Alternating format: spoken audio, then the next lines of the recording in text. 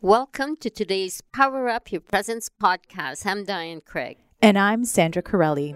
We have designed each and every episode to help you power up, step up, and lead up your presence.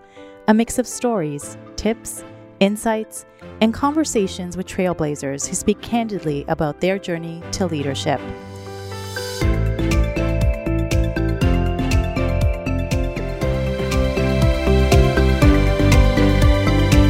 On today's episode, we are thrilled to welcome Dr. Dave Williams. Welcome, Dave. Good morning. Thanks very much for having me. We are so excited. Listen, Dave, you have led the sort of life that most people can only dream of. You have set records for spacewalking. You lived under sea for weeks at a time. You saved lives as an emergency doctor. You launched into the stratosphere twice. You performed surgery in zero gravity. I must admit, I feel a little inadequate here. I just don't know what to say. And I think when people meet you, they're probably in awe, just as I am. And so it's such an honor to have you with us today. Well, thanks very, very much. And throughout my whole career, I think I've been very lucky to be able to do all the different things that I've done. It hasn't always been easy. There have been ups and downs, twists and turns, but it's always been a lot of fun. Yeah, well, we're going to talk about this today. And in the time that we have together, we want to hear from you as the son, the student, the medical surgeon, the astronaut, the aquanaut, the celebrity, the husband, the father, the leader, the follower, the teammate, and the friend. Because in your books, and you actually in your recent book, Defying Limits, you paint a very good pictures of all of these different roles in your life. This journey you've been on gave you the right to write this book. As I read it, I thought, my goodness, it is so poignant. And Defying Limit is really rightfully so in terms of the title. And it's an important title. It's a powerful title written by a powerful man. And, I'm sure our audience has tons of questions they'd love to ask you. But one of them that I'm sure everybody wants to hear about is the one how do you get chosen to become an astronaut? So many people have that dream. You've realized that dream. You made it. How did that happen? For me, I dreamt of becoming an astronaut when I was very young. In fact, I was 7 years old, growing up on the West Island of Montreal and Quebec. And in those days, Canada did not have an astronaut program, so my dreams seemed impossible. And in fact, I watched Alan Shepard lift off to go into space in May of 1961, and I was galvanized looking at the television in front of me, this small 12-inch black and white TV. And after he went into space, I said, well, that's what I want to do. And I was told, no, you can't do that. And I said, well, why not? And they said, well, in Canada, we don't have an astronaut program. So I thought, well, if I can't go to space and explore outer space, then maybe I'll be able to pursue a different dream and explore inner space, the undersea world. And that became my passion as well. But the 60s for me was really a decade of exploration. Wow. Yes, and as you were very young when you started doing scuba diving, I believe, and we'll get back to that in a moment.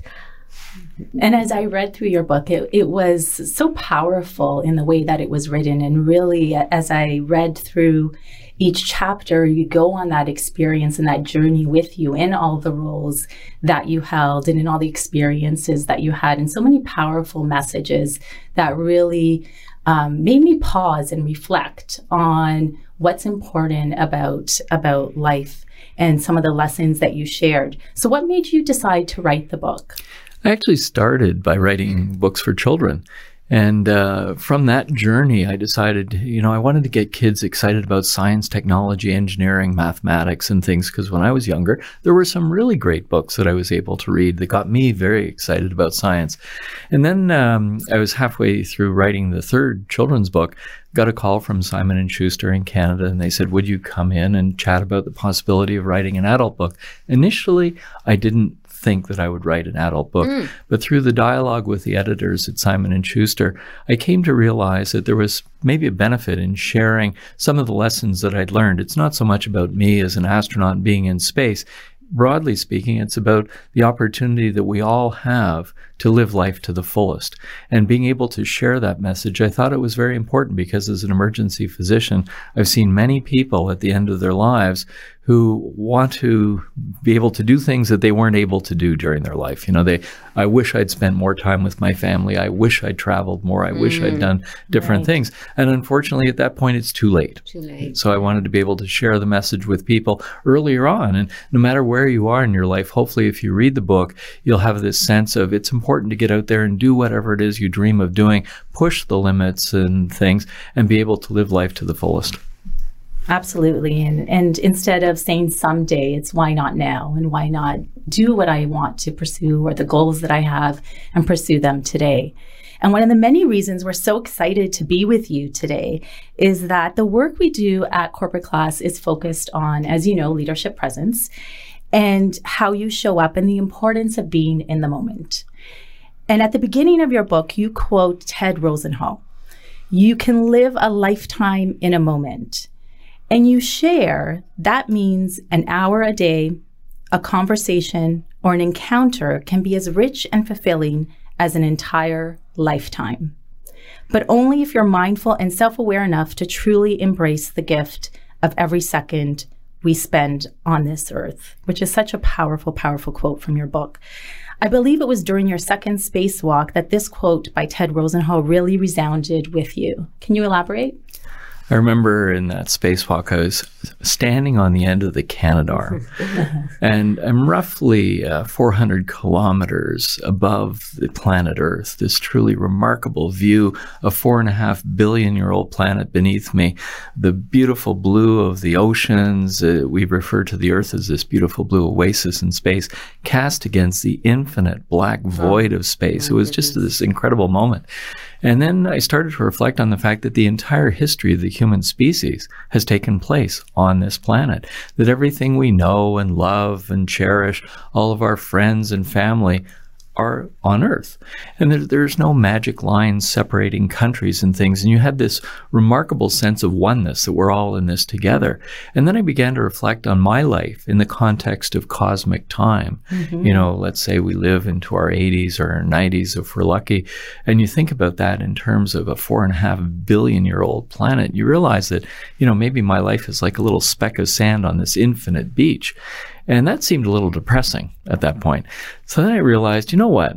Rather than thinking about that, it's important for all of us to think about the importance that we have in living our legacy on a day-to-day basis, living in those moments. And it took me back to Ted's story. Ted was a writer who used to write for the New York Times and the New York Post back in the early 1970s. And very tragically, he was diagnosed with leukemia when he was in his early 30s. And as a result, he was confronted with his death sentence. And he wrote this book called How Can I Not Be Among You? And in the book, he talks about the fact that when you're confronted with the finite reality of your own life, you have an opportunity to live a lifetime in a moment, that all those moments are really, really important. And, that's a message that I first heard when I was 24 years old. And I said, that's how I want to live my life, getting everything that I possibly can out of all the moments that I have. And it was at that time, riding on the end of the Canadarm, that I truly understood what Ted was talking about, that the epiphany that I had seeing the Earth from such a unique perspective was truly like living a lifetime. What a remarkable gift. You paint it so well. And that sense of adventure and curiosity, I think, was also really supported by your parents. You want to tell us a little bit about that childhood that you had? Because, everyone, all these children who aspire to become an astronaut someday, they focus their interests in different things. But your parents, from what I understand, really supported that sense of adventure and curiosity that you had in everything that you did. I'd love to hear about that a little bit. So I was very, very fortunate to have incredible parents. I think the exploration gene I got from my father. He was fundamentally a mountain climber and an explorer. He didn't do that for a living. He was a bank manager. That's how I knew him. But in his past, he had summited many peaks in British Columbia, was a member of the Alpine Club of Canada and things. So that exploration gene I got from him. The science gene I got from my mother, who was an operating room nurse. And she, I think, had she been around these days and trained, she probably would have become a surgeon, but she was training back in the 1930s. And in that era, it was very, very difficult for a female to be able to become a surgeon and things. So she ended up as an operating room nurse. And it was the balance of the two that I think led to me desiring to become an astronaut and giving me the skills that I have today. It's that unique combination of scientific curiosity with the desire to go out and explore these extreme harsh environments that I learned when I was a kid. So it was the perfect setting for the launch of you as an astronaut. Now, early on in your book, you bring your attention to problem solving. Problem solving is something that we all struggle with. What we see in boardrooms today is people rehashing the problem and blaming others on the situation. In your book, you write, astronauts tend to focus more on providing a solution to the problem than the possibility of death looming right around the corner. With your team, what is your approach to problem solving when you were with your team day in, day out? And I know reading your book that there were a number of problems that would occur, and then you had to solve this very quickly. And I'd love to hear about that, your approach to problem solving. So my approach really came from my background as an emergency physician and trauma team leader working at Sunnybrook Health Sciences Center in Toronto. And, in that environment, you have to focus on solving the immediate problem. That's the most important element of it. It doesn't really matter how you got to the point that you're at. What you're trying to do is solve the problem, move forward, and making sure that you're going to have a positive outcome at the end of all this. As a hospital CEO, one of my favorite expressions with my team was, it is what it is. The situation that we're facing, this is what we have to manage. And it doesn't really matter how we got there. We'll figure that out after the case and we'll learn from this. But blaming people does not help in terms of finding a solution. In the emergency room, in the trauma room, if somebody on the team makes a mistake, blaming them in the moment doesn't improve the quality of the outcome. Really what we need to do is focus on where are we at right now? Where do we want to go? How are we going to get from point A to point B? And the same type of problem solving that we would use in the trauma room, we use in space, particularly when you're outside doing a spacewalk. And we spend literally hundreds of hours, if not thousands of hours, training and preparing to do these spacewalks that may last 7 hours, 6.5, 7 hours or so. And despite that preparation, as soon as we go out the hatch, you don't really know what's going to happen out there because unforeseen things do occur. And if you have a problem like that, you have to solve the problem. So whether you're in the trauma room or whether you're doing a spacewalk on the International Space Station or whether you're working in the boardroom, the approach is fundamentally the same. We are where we are. It is what it is. Let's find a solution. Let's work together collaboratively, avoiding blame, and let's figure out how we can learn from the experience to make sure that we do something better in the future. So get to the problem at hand, and then if you need to rehash, reflect, and look into what happened, that's not the time. It's not the time in the moment, and often in the space program, we coin the phrase opportunities for personal growth and development. Yes. I think we've all experienced those. Yeah. And, in the moment, that's not the time to be reflecting on the opportunity for growth and development. It's really, let's work through the problem, let's find a solution, and then let's learn from this so that in the future we can benefit from that knowledge. And I think that's why my two favorite expressions, it's a journey, and we're always on the journey, and there's twists and turns and ups and downs, and it is what it is. Wherever we might be in that journey, we are where we are. And learning how to work through adversity is as important in learning about embracing success. All right, I won't forget it. Yeah, and it is what it is. Yes, it really speaks to the importance of leading with accountability and your ability to remain so calm and collected regardless of the problem at hand or situation at hand helps to keep that focus and inspire that followership as well from the team, which is so important. You know, I think it really is important not to overreact to these situations. It's one of the biggest challenges that we all face. On my third spacewalk, I was outside with Clay Anderson. We're working away on a very aggressive timeline. We want to stay on the timeline and make sure we don't make any mistakes. 30 minutes or so into the spacewalk, the fire alarm for the space station goes off. So we pause and we're looking at each other going, that's the fire alarm for the space station. That's really not a good thing, you know, especially if you're in space and the space station is the only place that you can go. So anyway, it turns out that it was a false alarm, and we realized that, number one, there's nothing we could do about it anyway. So we just went back to work. We knew that Mission Control and the team inside the space station, our crew and colleagues, would solve the problem, whatever the problem was. So we just focused on going back to what we were supposed to do, and as a result, we weren't delayed on the timeline at all. Wow. And it's not surprising, as I read through the book, how intensive and grueling the training is to become an astronaut. And you share this great story in the book about one of your colleagues on a survival raft. And he was floating in the open waters for hours when he was spotted by people on a sailboat. Can you tell us a little bit about the lessons learned from that story and knowing the importance of accepting help? You know, it was a very humorous story, which is why I had to include it I loved in the it. book. Yeah. But imagine this scenario. So we are sent all over the United States to train in a wide range of environments. And at this point, we're training in Pensacola, Florida with the U.S. Navy. And we're learning water survival. So, of course, what they do is they put you in a water survival situation where you have to inflate your life raft and climb on your life raft. And they're monitoring you from a distance to make sure that nothing bad happens to you and that you're actually accomplishing all the tasks. So we're basically thrown into the ocean on these life rafts, and we're all floating around. We can't see each other and things. Well, anyway, one of my colleagues, a sailboat, sails up, and he knows that this is training and that, you know, he's supposed to learn how to survive on his own. Sailboat sails up to him and says, "Hi, you know, you're in this survival raft. Hey, we're here to help. Would you like to come aboard? You know, can we do anything for you?" And he says, "Well, I don't think I'm really supposed to do that." So then they said, "Well, do you want a sandwich? Would you like a beer or anything? You know, here, we'll give you some stuff." He says, "No, I don't think I'm supposed to take that either. This is survival training. And, you know, they only gave me this stuff, so I'm supposed to use only the stuff that I have." So anyway, the sailboat finally sails off. You know, they gave up on this guy. So, oh my goodness. And at the end of the day, the team comes out, they collect us all and they bring us back in. We're in the debrief room. So the instructor said, "So, you know, let's hear about some of the stories."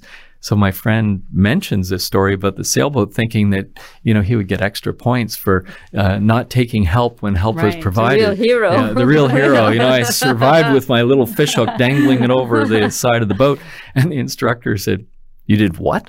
And he said, "Well, yeah, you know, the sailboat came up and offered help," and said, "Here, let me reemphasize this. This is a survival situation. So if somebody comes and offers you help, you take the help," you know, and we all got a good laugh about it. But I can certainly understand his dilemma, because you don't really know. This is a training situation. I don't want to be perceived as cheating in a situation like this, right?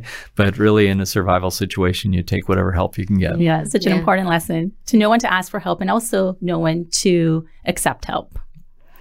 In your book, you also talk about failure being the best teacher. Can you share a little bit about what failure has taught you? You know, I've learned a lot more from failure than I have from success. And certainly failure is very, very instructive, with the caveat that failure is an opportunity to learn. And if we don't learn as a result of failure, then we've really missed the huge, huge opportunity. I think sometimes, especially these days, people think that the most important thing in life is the pursuit of happiness. And I would maybe push back on that a little bit, because if I reflect on my life, I've had happy times, I've had some really sad times and things, But the one common theme throughout my whole life is that my life has been meaningful to me. And each of us defines meaning in our own way. And when I was much younger, I said, you know what, I don't really know how my life is going to work out, but I just want to be able to do something meaningful throughout my life. And I think if you think about life in the context of the pursuit of meaning, then you realize that adversity is an opportunity to truly learn a lot more about how we cope as individuals and how we can succeed through very difficult situations at times. And from that learning, I think we become stronger and our lives achieve much greater meaning. So for me, my life has really been all about the pursuit of meaning and recognizing that when I failure is not intrinsically a bad thing. We think about it as a bad thing because we're conditioned that way. But if you're an entrepreneurial startup, you're going to be going through a whole lot of failures. So you need to have to learn how to embrace failure, how to learn from failure, how to regroup, go on and try doing something differently. And I didn't start out that way. I actually created my own challenges for myself. And then I learned from those situations that, life can be easier, but failure can be very, very instructive if you're willing to let it be. So, having said that, what would you say was the most difficult thing that you had to overcome, either in your personal or professional life? It's hard to say the most difficult because I've had a number of different challenges. When I was in university, I didn't have any money to be able to go to university. And so I had to pay for everything myself.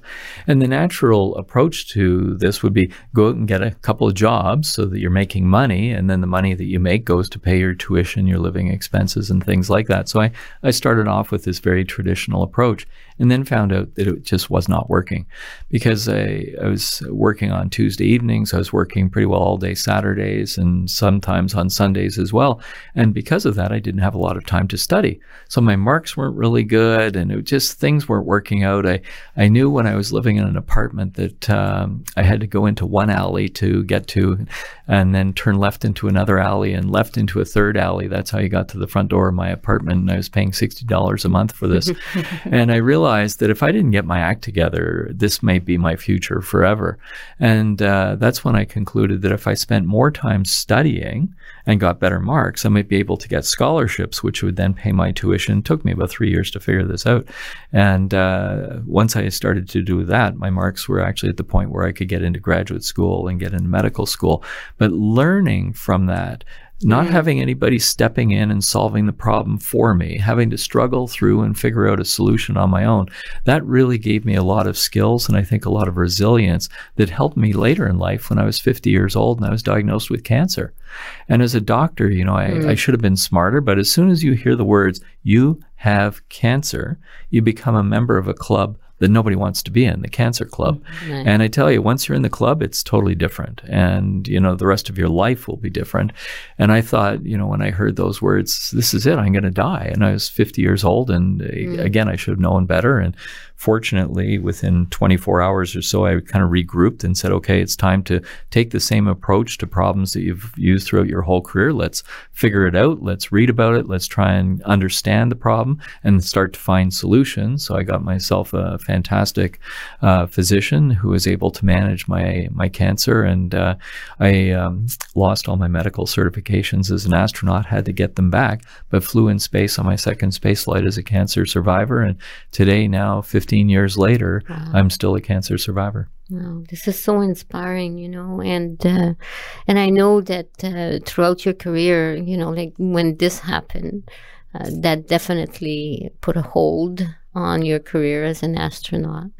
And also, often when we accept a new role, because you have to come back and into a new role, we know it stretches us, right? And you talk about commitment demanding two things, patience and sacrifice. I would love to hear more about that. I learned that probably the first time as a medical student and going on to be a resident, a medical trainee when I was studying emergency medicine. When you're in medical school, particularly when you're doing clinical rotations, you're rotating every month, every 2 months. and you're rotating to learn new information. So after a period of 2 months, you've learned all this. You got to the top of the ladder. You've achieved the goals that you had. And then on Monday morning, you're back at the bottom of the ladder again, and you're learning again. So that's where I think the patience comes from. It's the fact that you realize that life can be like that. Life can be like you climb the ladder, you get to the top, something happens, and then boom, you're back down again. That's how I felt when I was 50 and I was diagnosed with cancer. I thought I was on top of the world. I'm an astronaut. I've flown in space. I was the director of life sciences at Johnson Space Center. And then literally in a nanosecond, I lose it all and I'm diagnosed with cancer. So it's time to regroup and start over again. So that's that patience and the resilience piece, that it's really important to recognize life is a journey. Sometimes there are missteps. Sometimes things happen to us on the journey that are setbacks, but we've got to work through those to continue on the journey. Yeah, and the sacrifice that it takes. Right? So the sacrifice is an interesting challenge, because for me to get into medical school was really, really hard. And I remember, going to the library. I'd be in the library Saturday night at 11 o'clock at night. And there's not a lot of people in the library at Saturday night at 11 o'clock at night. But those are the things that you have to do. And many people would say to me, Dave, it's Saturday night, we're going out. Do you want to come out with us? There's this amazing band that's playing, and I'd say, no. Sounds a lot more enticing than the library. It really was a little bit more enticing than the library. But, I was reading this book called How to Play the Rock Guitar. And I know you're all thinking, midlife crisis and things. But anyway, on the back of the book, there was this really interesting quote: successful people are willing to do things that other people won't. In other words, they're willing to sacrifice. And, there's many stories. I think there's famous stories of Eric Clapton, who spent literally 10, 12, 14 hours a day practicing guitar for months on end to be able to build a skill. And I would say that was as much a sacrifice for him, but he was doing that to focus on his ability to play.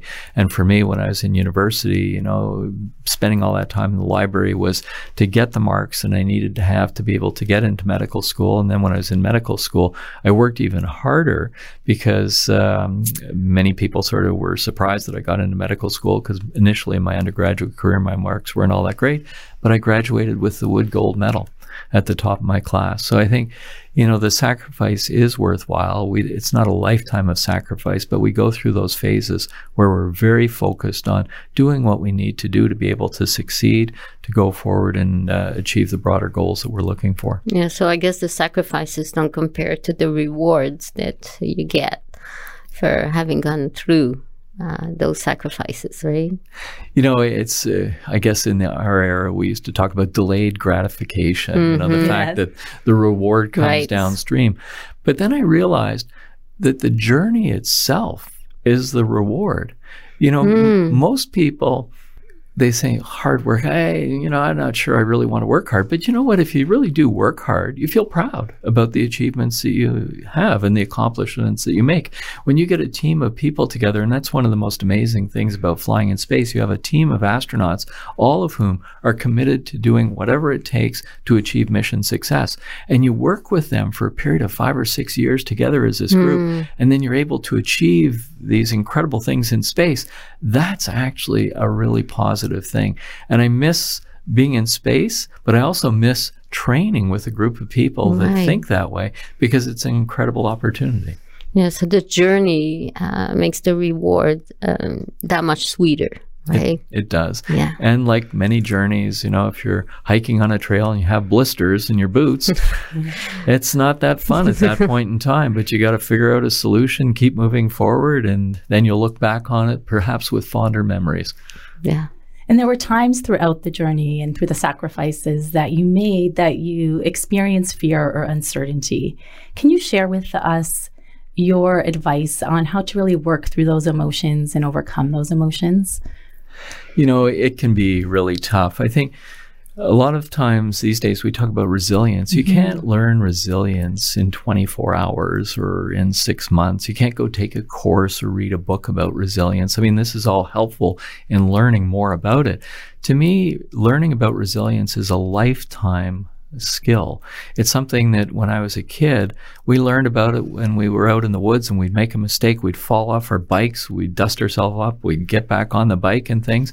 It's learning how to work through adversity. And, when you start off as a kid, the adversity you face hopefully is a little bit less than the adversity you may face later on in life. But you build your repertoire of skills and your knowledge to understand that, I can work through this. I can figure out a solution. And you know what? No matter how bad things seem today, things will improve as we go forward. Right. And it requires self-compassion. Often we're harder on ourselves than we are, or say things to ourselves we would never say to other people. So having self-compassion along the way really helps also. That's really critical. There's nothing to be gained by beating yourself up about all this.